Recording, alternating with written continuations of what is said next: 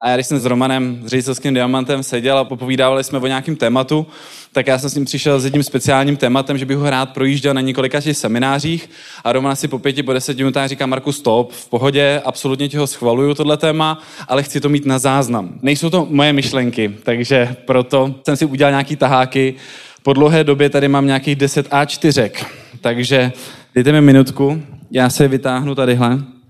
Připravený, jenom ty úsměvy vidím. To je pecka, hele. A to téma, do kterého já se s váma budu pouštět dneska, bude malinko jinak postavený, protože nepůjde o aktivitu, ta už tady byla, nepůjde o osobní body, nepůjde tady úplně konkrétně o produkty, ale budu po vás chtít malinko zapojovat hlavu. A budeme spolu malinko trošku přemýšlet a budeme společně jenom si tak jako porovnávat, co bylo, co bude, jaký to je. A když slycháte Romana s Gitou, tak oni pořád říkají: Marku, hele, chceš-li být jednička, musíš se učit od jedniček. Pokud si vezmeme multilevel, tak multilevel je jedničkou prostě v oblasti podnikání v několika těch branžích. Vezmeme-li multilevel, tak jednička v multilevelu je MBA business, to všichni víme. Jednička v obratu, jednička ve vyplacených penězích, jednička dle mého ve vychovávání lídrů, milionářů, úspěšných podnikatelů. Akorát se mi stává, že se za mnou přijde někdo a řekne mi: Marku, no jo, to je krásný, ten váš MBA business, ale to je americký business. To znamená americký principy a americký produkty a je to americká mentalita a ono v Čechách jako to úplně takhle nefunguje. Jo, my Češi to máme trošku jiný a nevím, jestli se vám to někde stalo, ale prostě ty lidi řeknou: hele, to je všechno super, ale Amerika to je to daleko od nás a tady v Čechách to funguje úplně jinak. Tak jo, pokud lidi tohleto říkají, jak jsem si popřemýšlel, dobrá, tak budeme přemýšlet, kdy Česko a Slovensko patřilo mezi jedničky. A když půjdeme společně do historie nazpátek, tak narazíme na nějaký období první republiky, někde ten 1918, 1938, ale pokud v této době už jsme byli jedničky a patřili jsme mezi světový lídry, tak se pojďme podívat na hvězdy, které v té době zařídili to, že Česko a Slovensko nebo Československo patřilo mezi jedničky. Já když jsem si hledal podnikatele z této doby, tak samozřejmě první mi do hledáčku spadnul Tomáš Baťa. Všichni jste tohleto jméno 100% slyšeli, 100% víte, co to je za člověka. Já jsem si prolízal samozřejmě nějaké různé knížky, životopisy a jak jsem narazil do antikvariátu a tam prostě na mě vypadla takováhle knížička o Baťovi, jo, voní, z roku 1932 a říkám: jo, tu ještě nemám, tak ji otevřem. Ta knížka mě absolutně šokovala. Předmluvu v té knížce dělal pan Hugo Vavrečka, pokud vám to jméno nic neříká, tak v té době to byl velice významný český novinář. Chvíli byl i ministrem pod prezidentem Eduardem Benešem. Po smrti Tomáše Bati přebíral a pomáhal řídit celý Baťovy závody. Byl generálním sekretářem hospodářského ústředí pro střední Evropu za Československo. A mimo jiné to byl i dědeček bývalého prezidenta Václava Havla. Já jsem z Tomáše byl absolutně nadšenej, kdy já jsem věděl, co je to za člověka, nebo jsem si myslel, co to je za člověka a co dokázal, ale tato knížka a to, že asi víte, že MBA jako společnost je sponzorem summitu Týdne podnikání v České republice a díky tyhle možnosti se povedlo, že jsem se setkal s panem Josefem Millerem, což je ředitel organizace, která je nezávislá, nezisková a snaží se vychovávat mladý podnikatele v Čechách. A proč se o tom tady zmiňuji, tak Josef Miller jako ředitel tyhle organizace, tak tuhle organizaci Junior Achievement založil Tomáš Jan Baťa. Což nebyl úplně ten původní Tomáš Baťa, ale je to z rodiny Baťů. A na něm krásný to, že on se zná právě s rodinou Baťů. Na co se strašně těším, je to díky němu se mi povede dostat to, že se setkám právě s současným Tomášem Baťou, jakoby juniorem, který teď vede celý ty Baťový závody a pomáhá tam na organizaci. To, co když se zahloubáte do nějakých knížek a různých nahrávek a různých informací z minulosti ohledně Tomáše Bati a celého rodiny, tak by vás to mělo dovést k inspirování a k zamyšlení. Dnešek není o tom, abych vám sdělil absolutně veškerý vyčerpávající informace, ale o tom, aby vy jste zkusili přemýšlet o tom, proč Československo patřilo mezi top lídry nejenom Evropy, ale celého světa, proč Tomáš Baťa dokázal to, co dokázal, jaký měl myšlenky a jestli náhodou ty myšlenky by bylo fajné začít studovat a nějakým způsobem třeba aplikovat do vlastního života. Hodím sem nějaký střípky, rozhodně to nebude vyčerpávající seznam všeho, co Baťa dokázal, protože na to bychom tady museli být dalších 14 dní, ale pár bodíků bych rád tady zmínil. Já jsem viděl, že Tomáš Baťa byl švec, který se snažil obout svět. Myslel jsem si, že tohle je jeho vize a ta knížka i setkání s panem Josefem Millerem mě absolutně vyvedly z míry, že to jeho poslání a ta jeho vize byla malelinko jiná. Věřím, že po dnešku tady spolu strávíme nějaký čas, tak si budete o tom přemýšlet podobně, že to nebyl jenom švec, který se snažil obouvat a Československo nebo Evropu nebo svět. Tomáš Baťa se narodil 3. dubna 1876 ve Zlíně jako 7. generace ševců. Samozřejmě vy víte, že prostředí vás ovlivňuje, to znamená, pokud vyrůstal v rodině ševců, tak automaticky se prostě o to zajímal. Automaticky se kolem toho motal, vytesával si svoje botičky, vyráběl si svoje boty. V 6 letech už vyrábí svoje první dětské botky a prodali na jarmarku za 5 až 10 krejcarů, kdy pochopil, že musí být dobrým prodejcem, aby v životě něco dokázal. Samozřejmě vyrůstal v dílně, kdy v té době lidi docela, jako ty ševci, když makali a dělali, tak u toho kouřili, bafali z těch dýmek a on vyrůstal v tom zakouřeném prostředí a viděl, jak některý ty učňové třeba onemocněli tuberkulózou a pak na to umřeli a odsud pocházejí ty jeho myšlenky, že v celých Baťových závodech potom do budoucna bylo přísný zákaz kouření. Protože on říkal, že prostě kuřák jako může si kouřit sám v pohodě, ale když tím ovlivňuje lidi kolem sebe, tak to musí být absolutně zakázaný. Což je jedna hodně zajímavých myšlenek. Byl fascinovaný stroji. Od malička miloval stroje. Ve 14 letech odešel ten Tomáš z domova do Prostějova, aby se přiučil něco ve prostějovské firmě Faber, která jako jedna z prvních dotáhla ševcovský stroje. A nazbíral zkušenosti, potom se posunul do Vídně, tam sbíral zkušenosti, vrátil se kolem roku 1984, založil se svými sourozenci firmu Tomáš a Antonín Baťa, která bylo nějakých 800 zlatých na začátek, zaměstnávala 10 dělníků. A co byla pro něj revoluční myšlenka, že zavedl nějaký fixní mzdy a týdenní výplaty, což v té době úplně nebylo standardem. Když si vezmeme trošku něco o tom, co Baťa dělal, čím procházel, tak Baťa zažil doby, kdy se mu fakt dařilo, ale na rovinu zažil doby, kdy se mu vůbec nedařilo.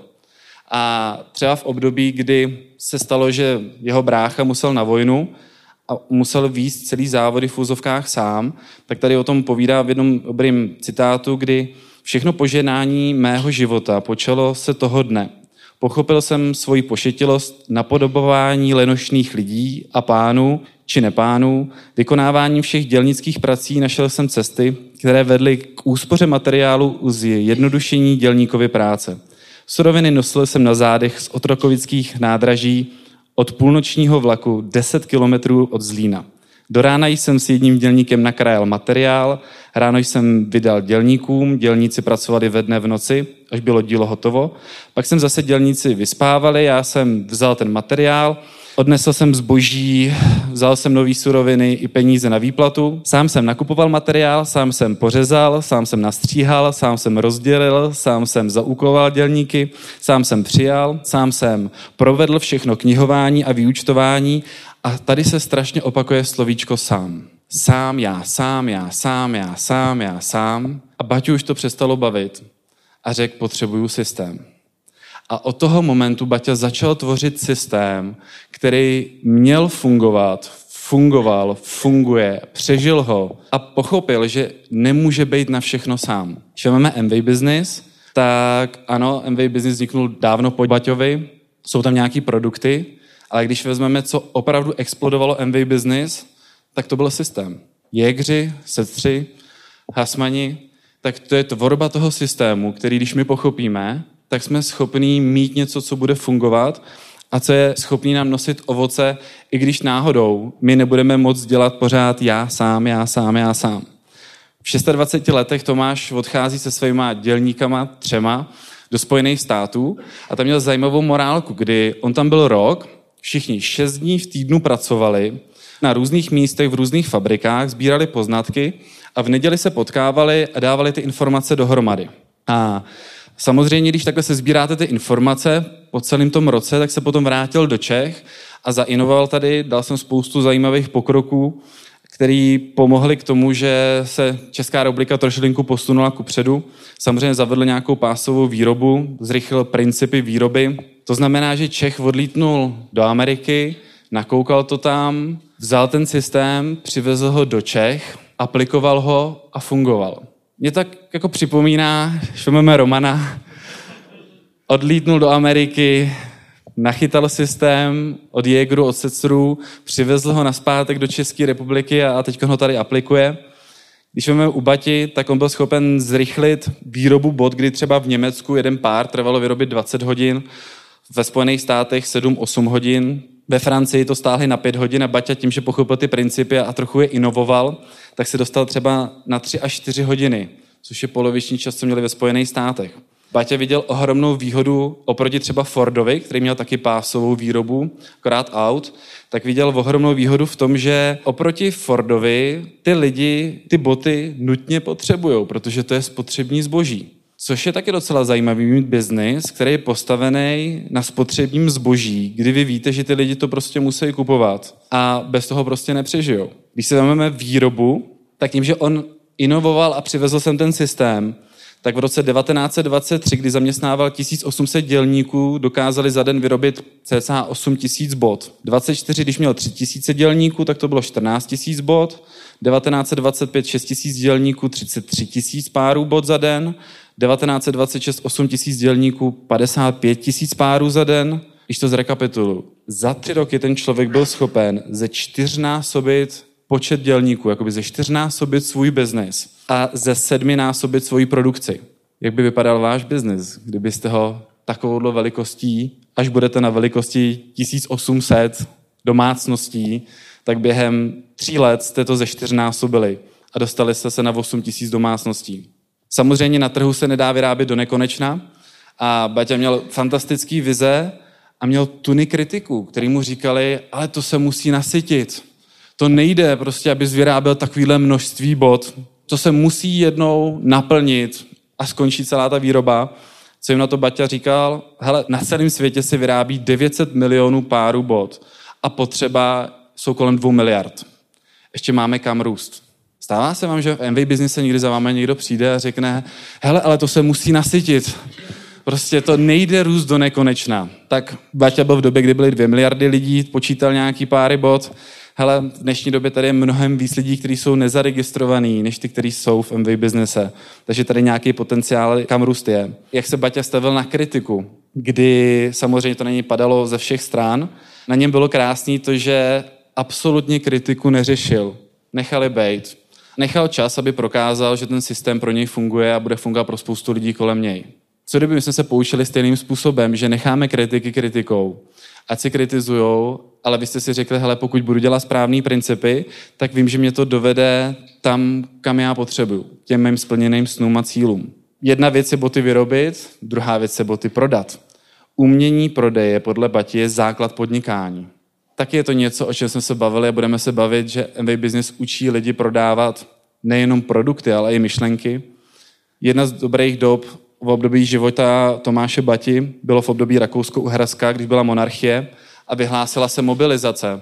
První, co udělal Baťa, že prostě chytnul, skočil na koně, snažil se dostat co nejrychleji k vlaku, uhnal pár koní, dostal se do Vídně a spoustu kritiků na ní házelo špínu v tom, že vyráběl boty pro vojáky, ale co málo kdo ví, že podmínka té smlouvy byla, že vyrobí ty boty pro Rakousko-Uhersko, ale podmínka byla, že ty dělníci, kteří budou vyrábět ty boty a jejich rodiny, nebudou mobilizovat. To znamená, nepůjdou do boje.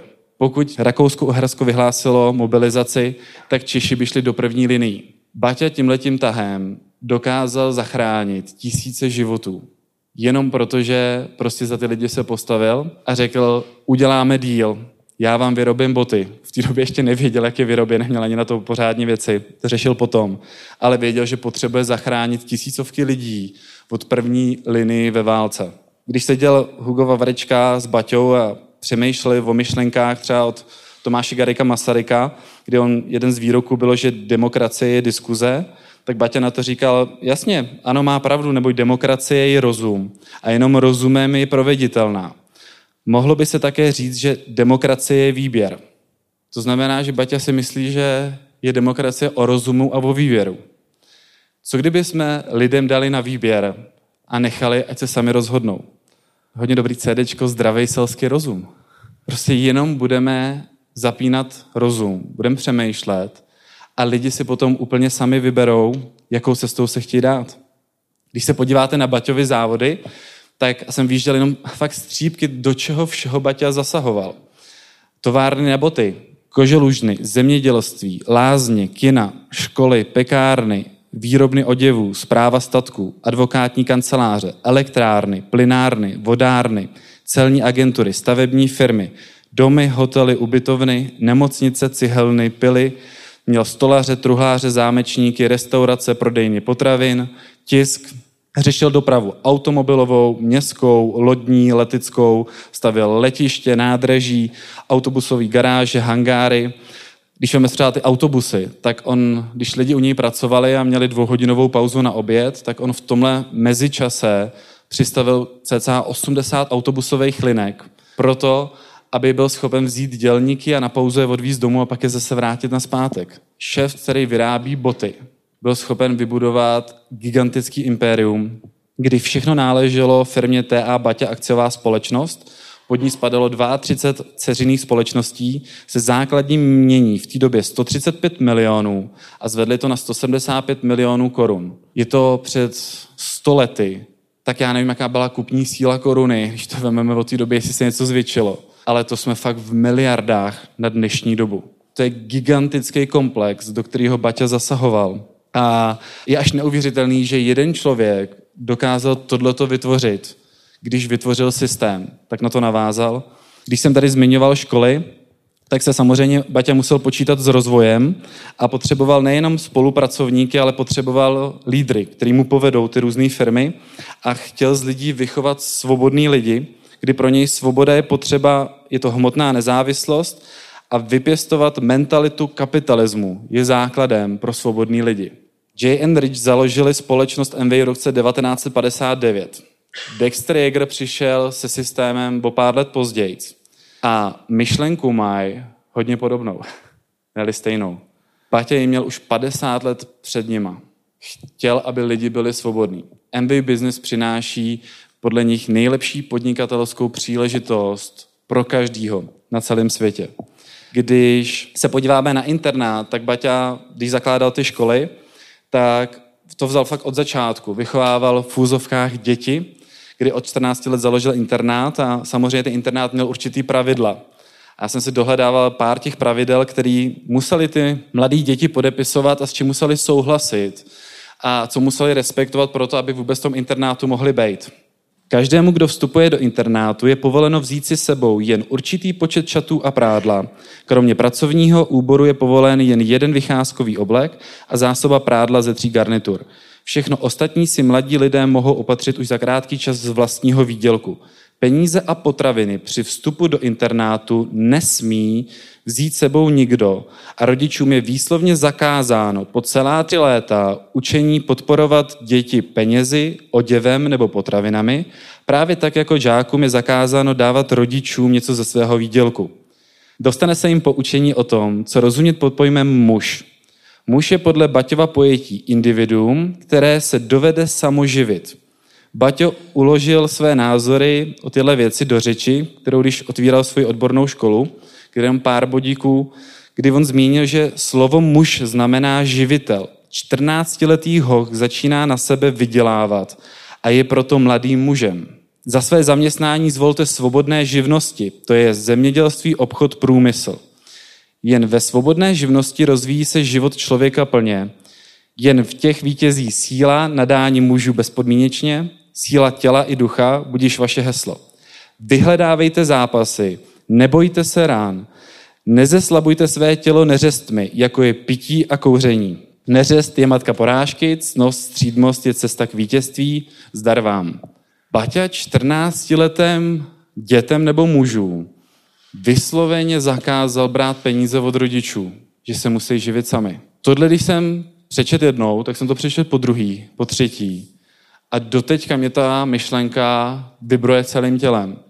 Protože já se potkávám s lidma, kterým je ne 14, ale 20, 25 i 30 a ty lidi pořád berou peníze od rodičů a připadá jim to absolutně normální a správný. 20letý lidi, 24letý lidi berou peníze, které jich maminka vydělá a jdou na kafíčko, jdou na pivo, ty kluci vemou tu holčinu do kina za peníze, který vydělává jejich máma nebo táta. Jako nevím, co by jim na tohleto řekl Baťa. Ve 24, 25 nebo 30 letech neschopnost zajistit sám sebe. On rezolutně řekl, rozdíl mezi dětma a chlapama je to, že se ten člověk naučí sám starat o sebe. Roma mi říká, Marku, chceš-li být dospělej, musíš to zařídit tak, aby rodiče na tebe nevynakládali žádný peníze. Co učí MV Business, mladí lidi? Přesně tyhle ty principy, aby jsme se co nejdřív dostali do základního existenčního zajištění. A ty lidi nemuseli brát peníze od rodičů.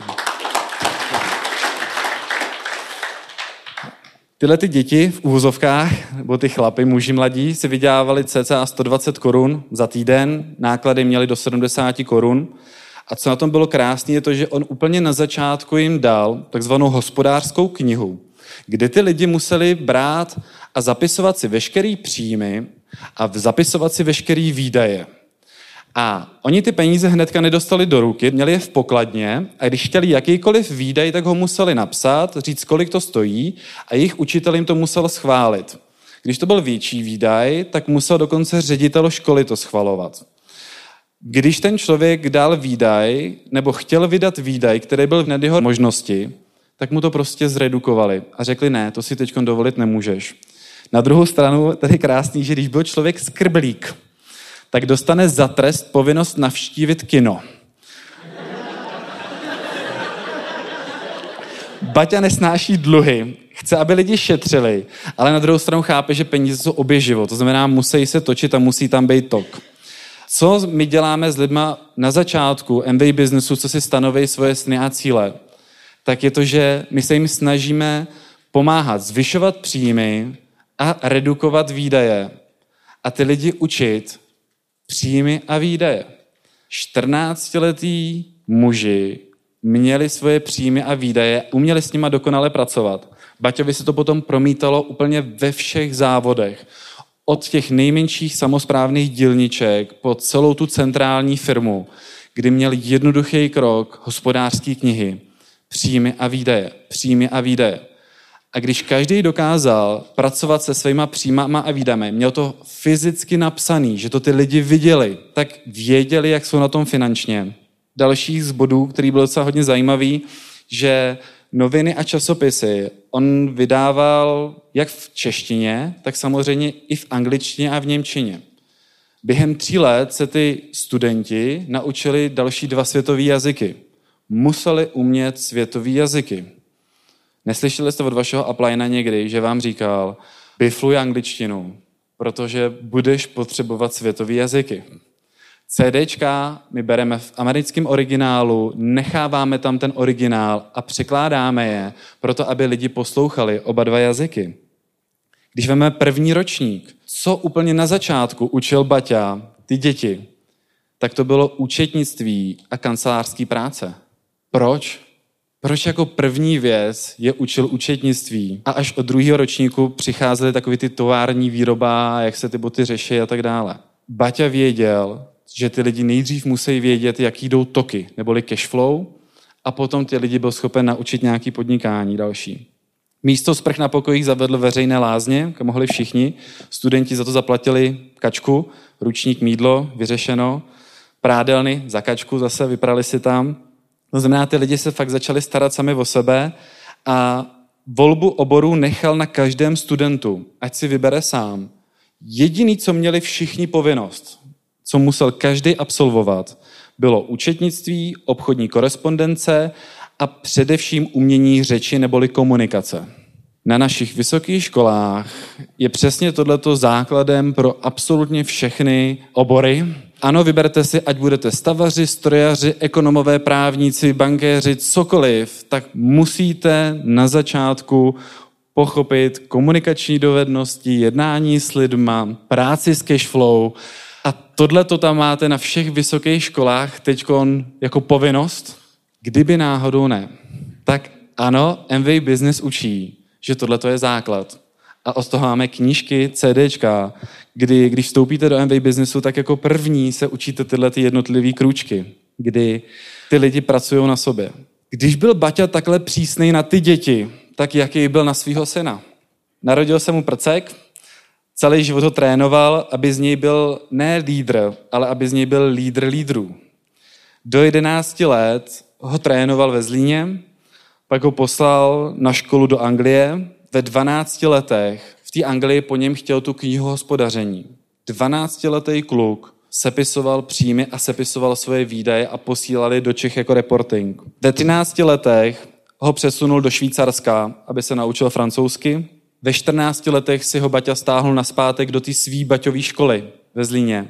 On tam začal studovat se všema svýma vrstevníkama a jemu se to nelíbilo. On říká, já jsem syn Bati. Já jsem ten synátor tohoto borce, který to tady všechno vlastní. A já se tady musím bydlet a chovat a školit úplně stejně jako tyhle ty další studenti. A fakt se mu to nelíbilo. Taťka ho vzal, odvedl ho ven k bráně Baťových závodů a říká mu, že absolutně chápe, že v životě každého mladého muže přijde období, kdy si myslí a věří, že jeho rodiče jsou absolutně out, mimo. Že on to respektuje, ale že by bylo fajn, aby pochopil, že pokud přijde k jakýkoliv továrně, k bráně, tak z něj neudělají ředitele hnedka na začátku.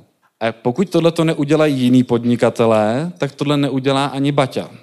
Takže mu říkal, hele, buď to si to projdeš a budeš makat víc než ostatní a staneš se tím ředitelem, anebo můžeš jít kamkoliv jinam. 14 let. Mladý Baťa pochopil, zůstal, nechal si sestavit speciální individuální plán, kdy to, co ostatní zvládali za 3 roky, tak on musel zvládnout za 2 roky, takže víc to studoval, víc trénoval. V 16 dodělal školu, měl tu speciální výuku, v 17 letech trénoval provoz ve Zlíně v továrně a v 18 letech ho taťka poslal do Curychu, kdy otevřel novou továrnu pro 300 dělníků. Mladý Baťa měl víc tu továrnu a vedl. V 18 letech na něm záviselo přes 300 rodin. Budeme se podívat na mzdy. Odskočíme trošku na peníze. Co Baťa zavedl svým systémem? Takže Baťa a mzdy. Když jenom na porovnání. V roce 1922 byl průměrný týdenní žolt nebo mzda 166 korun. Boty se prodávaly kolem 120 korun za pár. V roce 1931, což je o 9 let později, byl Baťa schopen dostat průměrný týdenní plat dělníka na 514 korun a boty sundal na 46 korun. Trojnásobil platy a cenu by dokázal dostat dolů, protože zavedl systém, který mu byl schopen produkovat mnohem větší objemy. A díky objemu byl schopen snižovat ceny nákladů. Jako kdybyste měli nějakou firmu, která řekne, když vezmeme hodně domácností dohromady a budeme dělat velký obraty, tak jsme schopní na tom trošku ušetřit. A co kdybychom těm lidem zaplatili za to, když to dál budou šířit, tak k tomu se taky dostanu, protože Baťa měl hodně zajímavý systém. Ale co byla pecka, že on zainteresovával ty dělníky jak na zisku, tak na ztrátě. Tím, že měli týdenní reportingy a koukal se na zprávu celé firmy po týdnech, tak hnedka po týdne bylo vidět, jestli něco hodně pokazili pár bot, nebo jestli jim to vyšlo. Měl nějakou fixní mzdu, k tomu měl potom variabilní složku, kdy z té variabilní složky přes 50% nebo kolem 50% chtěl, aby si ty dělníci ukládali do vnitropodnikové banky, kterou Baťo měl. A ty peníze tam byly celou dobu, co oni pracovali a úročili se jim 10% každý rok. Baťa jim to úročil 10%, kdy v té době průměrný úroky byly 4-5% za rok. Každý vedl si tyhle ty náklady a tím, že si vedli tyhle ty náklady a příjmy, tak oni v průměru dokázali během 6 let se dostat na nějakou úsporu 40 000 korun. Když to přepočítáme cca na třeba dnešní dobu, když Baťa je nechává vydělávat kolem třeba 400 za týden, dneska vezmeme lidi, že mají kolem 4 000, dejme tomu za týden čistýho v průměru, tak je to jako kdyby lidi po 6 letech v práci měli k 500 000 na šetříno. Dospělí lidi po 6 letech by měli mít 500 000 minimálně nějaký základ. A s tím Baťa počítal. Nesnášel dluhy. Chtěl, aby jeho rodiny a lidi kolem něj byli zajištění, tak je učil pracovat právě s penězma. Kdy samozřejmě tím, že on tam nastolil tuhletu filozofii, tak spousta lidí chtělo u Bati pracovat. Prostě tam oni přijímali, že jim přicházelo přes 16 000 žádostí. A pozor, ta žádost nebyla ledajaká, ale Baťa jim nechával posílat dotazníky, kde, když jste žádali o práci, tak jste museli specifikovat, jaký máte majetky, jaký máte finanční toky, z čeho vám jdou příjmy, jaký máte výdaje, za co máte výdaje, jídlo, oblečení a tak dále, a jak máte zabezpečenou rodinu, to znamená rodiče, kolik si chcete u Bati vydělávat a kolik chcete naspořit a na co chcete spořit. Já vím, že v dnešní době tohleto úplně by nefungovalo při žádosti o práci, ale on takhle učil lidi přemýšlet, i ty, kteří k němu nenastoupili. Že najednou ty lidi museli přemýšlet a fakt si udělat takovou nějakou rekapitulaci, ještě než Baťovi chtěli nastoupit. Samozřejmě Baťa rozvíjel svoji síť, měl dělníky, kteří se něco naučili, natrénovali, a když byli fakt dobrý, tak si klidně bez problémů mohli otevřít svoji samosprávnou dílničku a vzít si další dělníky k sobě. A nejenom, že ty dělníci byli zainteresovaní na zisku, tak samozřejmě ten majitel té dílničky byl zainteresovaný na celý téhle dílně. A samosprávní dílny spadaly pod hlavní dílny, ty pod nějaký regionální, ty spadaly pod celou ty Baťovy závody. Já vím, že v té době neexistoval franchising nebo multilevel. Ale mě to docela jako připomíná, že když se něco naučím a pošlu to dál a zajistím tak, aby ty lidi kolem mě byli profitabilní, tak je fajn, že mi ta centrála začne vyplácet nějaký bonusy. Když otvíral filiálky, jakoby prodejní pobočky, Baťovy domy, tak když jste chtěl být ředitelem tyhle pobočky, tak jste musel skládat procenta ze skladu té pobočky a zaplatit si podíl, abyste mohl být ten ředitel a víc tu pobočku. Zase jste měl zainteresovaný na zisku té pobočky i na ztrátách. A co bylo super, že povinnost těch jakoby šéfů a majitelů poboček, vedoucích, bylo, že jednou měsíčně měli povinně seminář ve Zlíně, kde projížděli vzdělávací kurzy, techniky prodeje, komunikační schopnosti a oceňování prodejů.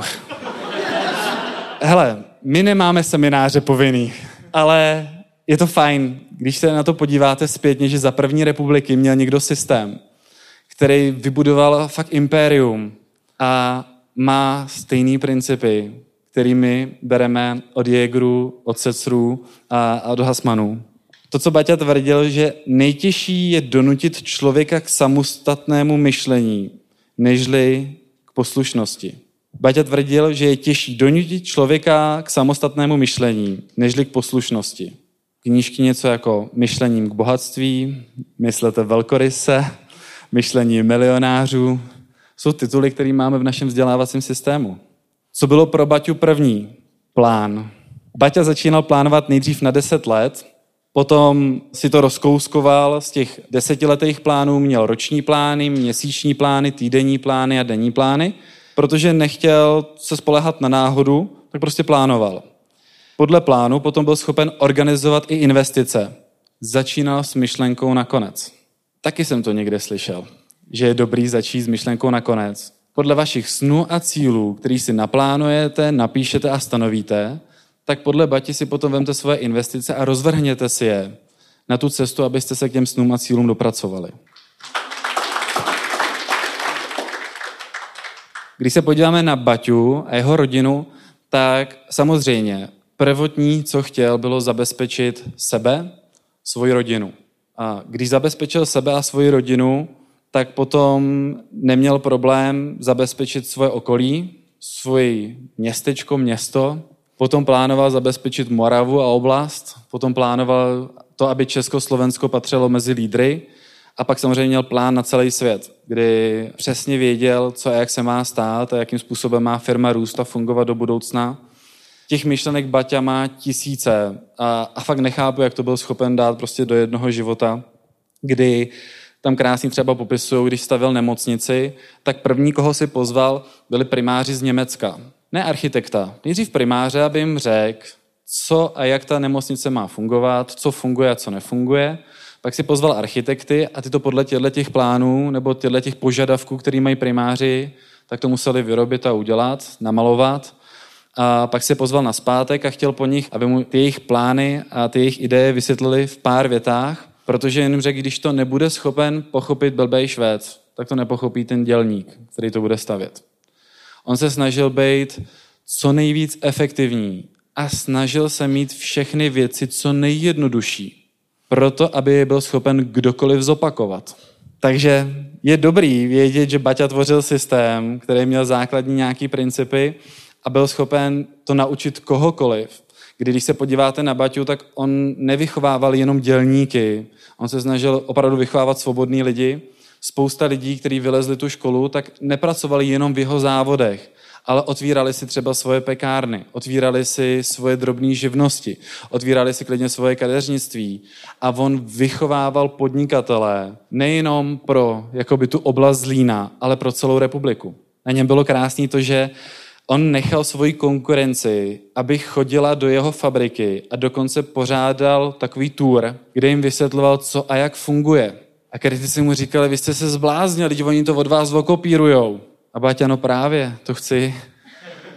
Protože když se to naučí pořádně, tak to budou dělat správně a víc lidí bude mít jakoby úspěch z toho, co oni budou dělat. Je krásný na tom, když víme, jak Roman sem přiveze systém, tvoří ho tady a nechává ho, ať ho klidně ostatní multilevely používají. Protože když pochopí ten správný systém, tak jim to začne fungovat. Další z myšlenek, který bylo se krásně, jak Baťa šetřil, tak bylo story, kdy se pořádalo výročí na dny práce a Baťa tam nechal zdarma pohostit 10 000 lidí, navezl tam prostě tisíce kamionů nebo vagónů vlakových, a ať to bylo s pečivem, s masem a tak dále.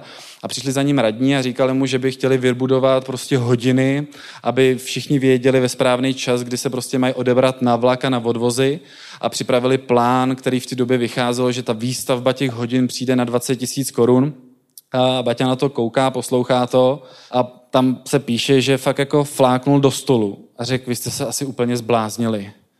20 000 korun za to, aby jsme na 2 hodiny lidem ukázali, kdy se mají sebrat a jít domů. Víte co, vemte nějaký dřeva, zbijte je dohromady, udělejte z toho ciferník, vemte kluka, tomu dejte cibulačky, zaplaťte mu klidně 100, 200 a on těma dřevama bude ukazovat. A v nákladech jste na 5%, co se tady naplánovali. Baťa měl zdravý selský rozum. Věděl a uměl počítat a tohleto přenášel do absolutně celé té organizace, která se kolem něj tvořila. Když máme kolem sebe tisíce lidí, kdy Baťa zaměstnával, to byly i 10 000 lidí, tak samozřejmě tam byly páry, kluci a holky. Já jsem tady zmiňoval hlavně kluky a pořád, že Baťovi muži a vychovával. Tak na druhou stranu, když se podíváme, tak Baťa nevychovával jenom muže, ale samozřejmě pomáhal formovat i ženy, kdy samozřejmě láska ženy ve Zlíně, taky to k sobě patří. Samozřejmě nejde to nezmínit. Baťa nevychovával ženy, které myslí jenom na to, aby dostávali od svých ctitelů dary, s nimiž druhý den mohli provokovat a dráždit své kolegyně. Samozřejmě erotika tam byla malinko střízlivější, malinko méně romantiky, ale docela zase zajímavý principy, kdy mladí mužové myslí především na to, jak vydělávat peníze. Dívky nejsou žádné loutky, které by se nechaly vydržovat od mladých nápadníků. Sami si vydělávají, mají vlastní úspory a nejsou odkázány na to, aby jim jejich milenec kupoval šaty a šperky a kdo ví co. Je to zvláštní rasa, tyhle zlínské dívky. Samostatné, sebevědomé, zvyklé si vybírat sami své přátelé. Pro ostatní venkovské dívky jsou vlastně těžkým nebezpečím, neboť rozmazlují mladé muže. Celá jejich bytost odpovídá vyšším životním formám, než jaké lze nalézt kdekoliv na venkově. Mladý muž, který jednou poznal chytré, Baťovými hospodářskými kurzy vyškolené dívky, spokojí se těžko s domácně vychovanou, prostou a jen několikati třídmi obecné školy trošku vychovanou venkovskou dcerou. Neboli On chtěl, aby holky, ještě než se vdají, aby byly samostatný, sebevědomí a byli zvyklí si fakt vybírat svoje prostředí. Dámy, co vás učí Gita? Než budete mít děti, než budete mít manželé, naučte se hospodařit s penězma. Naučte se vytvořit nějaký základní pasivní příjem, protože do budoucna se vám to strašně bude hodit. Samozřejmě Gita to má zase od sestru, od jégru, ale tenhle princip se mi strašně líbí, že k nám do biznesu přijde, ať to bude kluk nebo holka, a my jsme schopní ty lidi naučit díky systému hospodařit sami se svými příjmy a se svými výdaji. A je krásný pozorovat, jak ty lidi se to naučí a potom to přenáší do dalších oblastí. Baťa nesnášel mrhání časem. Měl 2 asistentky, které mu přepisovali dopisy na pár řádků, aby mohl číst jenom to podstatný. Samozřejmě tohleto se mu i stalo osudný, kdy v roce 1932 přesvědčil pilota, aby odstartoval fakt v těžkém mlze, kdy Baťa potřeboval stihnout několik konferencí po Evropě, kdy prostě během dne neměl problém navštívit 3-4 státy a večer se vrátit zase domů, tak on apeloval na pilota, aby vzlítnul, i když byla totální mlha, díky tomu narazil do továrního komínu. Nicméně, zase, proč to tady zmiňuji, jak fungoval Baťův podnik po tom, co Baťa zemřel. Proč je ten systém tak důležitý? Proč ho Baťa tvořil celý život? Proč celá Baťová rodina v tom odkazu pokračuje a inovuje a zajímá se o budoucnost? Protože v momentě, kdy Baťa zemřel, tak dělníci 10 000 rodin nepřišlo o práci. Druhý den ty závody fungovaly i bez Tomáše Bati. Měl dokonalý systém, který tvořil celý život. Proto až se něco pokazí, jakože se bohužel pokazilo, tak to dál fungovalo a lidi dál tvořili a budovali republiku. Co vy? Jaký vy máte systém, který zajistí rodinu, kterou buď to máte, nebo budete mít do budoucna? Kdyby se úplnou náhodou cokoliv stalo, co vás přežije, co bude fungovat i bez vás? Na čem je postavený MV Business? Na systému, který ano, nejdřív musím vytvořit a vybudovat. Zabere to čas, zabere to peníze, je to investice, kterou do toho musíte dát, aby to pro vás fungovalo. Ale když to dáte, tak když se podíváme po té sponzorské linii, tak u Jägerů už to není první, ale už je to i druhá generace. U Baťů už je to několikátá generace, která přebírá ty systémy a ono to dál funguje a dokáže to zabezpečit celou rodinu. Proto spousta lidí tvrdí, že MV Business patří mezi nejlepší podnikatelské příležitosti na světě. Protože když ho opravdu pochopíte a vytvoříte ten systém, tak jste absolutně v pohodě. Jakou teda měl vizi Baťa? Bylo to, že chtěl opravdu obout svět a že mu šlo jenom o ty boty? Úkol, který mi byl dán, nebylo vybudovat podnik, ale formovat lidi. Má námaha je co nejvíc zdokonalit. On se snažil makat na lidech jako na osobnostech. Baťa vychovával lídry a podnikatele. Ano, nastupovali tam jako kluci, jako holky a po několikati letech, ne po několikati hodinách, dnech nebo měsících, ale po několikati letech z nich vyrůstali úspěšní podnikatelé. Když já se podívám úplně na začátek, jsem se registroval do biznesu a byl kolem mě ať Honza, nebo Erik, nebo Lukáš, tak ano, to byli kluci, který po několikati letech se vypracovávají v lídry. Tohle to dokáže MV Business, pokud vy se dobrovolně za něj zaháknete a pojedete přesně podle manuálu. Roman s Gitou vychovávají v Čechách a na Slovensku stovky úspěšných lidí. Sestry po celém světě vychovávají tisíce a Jägeři v milionech. Je úplně jedno, kde ten systém začnete používat, ať to bude Amerika, Asie, Evropa nebo Afrika. Ten systém funguje všude. Kde najdete Baťovy závody, kde najdete Baťovy prodejny. Amerika, Asie, Indie, všude. Ten systém funguje. To je to, o čem by bylo fajn začít přemýšlet, jestli tvořím nějaký systém, který bude fungovat v jakýmkoliv prostředí. Když to shrnu, tak samozřejmě Baťa dával důraz hlavně na celoživotní vzdělání, rozumět cashflow, studovat leadership a vychovávat lídry, tvořit duplikace a mít systém, který vás přežije. Už chápete, proč jsem z toho byl tak totálně nadšenej. Baťa, člověk, který žil pro nás před víc než 100 let, ale jeho principy fungují dodnes. Dexter Yeager ještě žije, ale jeho odkaz a jeho systém se přenáší na další generace. Ano, ten vzdělávací systém u nás zatím je v plenkách, ale důležitý, kam až se ten systém může v Čechách dostat, když se vezme a bude se aplikovat. Češi a Slováci mají podnikání v genech. Baťa a Baťová rodina, to jsou Českoslováci. Proto Čechům a Slovákům MV business jde a vždycky půjde. Ano, i kolem Bati byli líní lidi, ano, i v dnešní době jsou líní lidi, ale Baťa hnedka na začátku zahodil lenost a začal tvořit systém. Když my zahodíme lenost a začneme taky tvořit systém, tak jsme schopni to 100% někam posunout.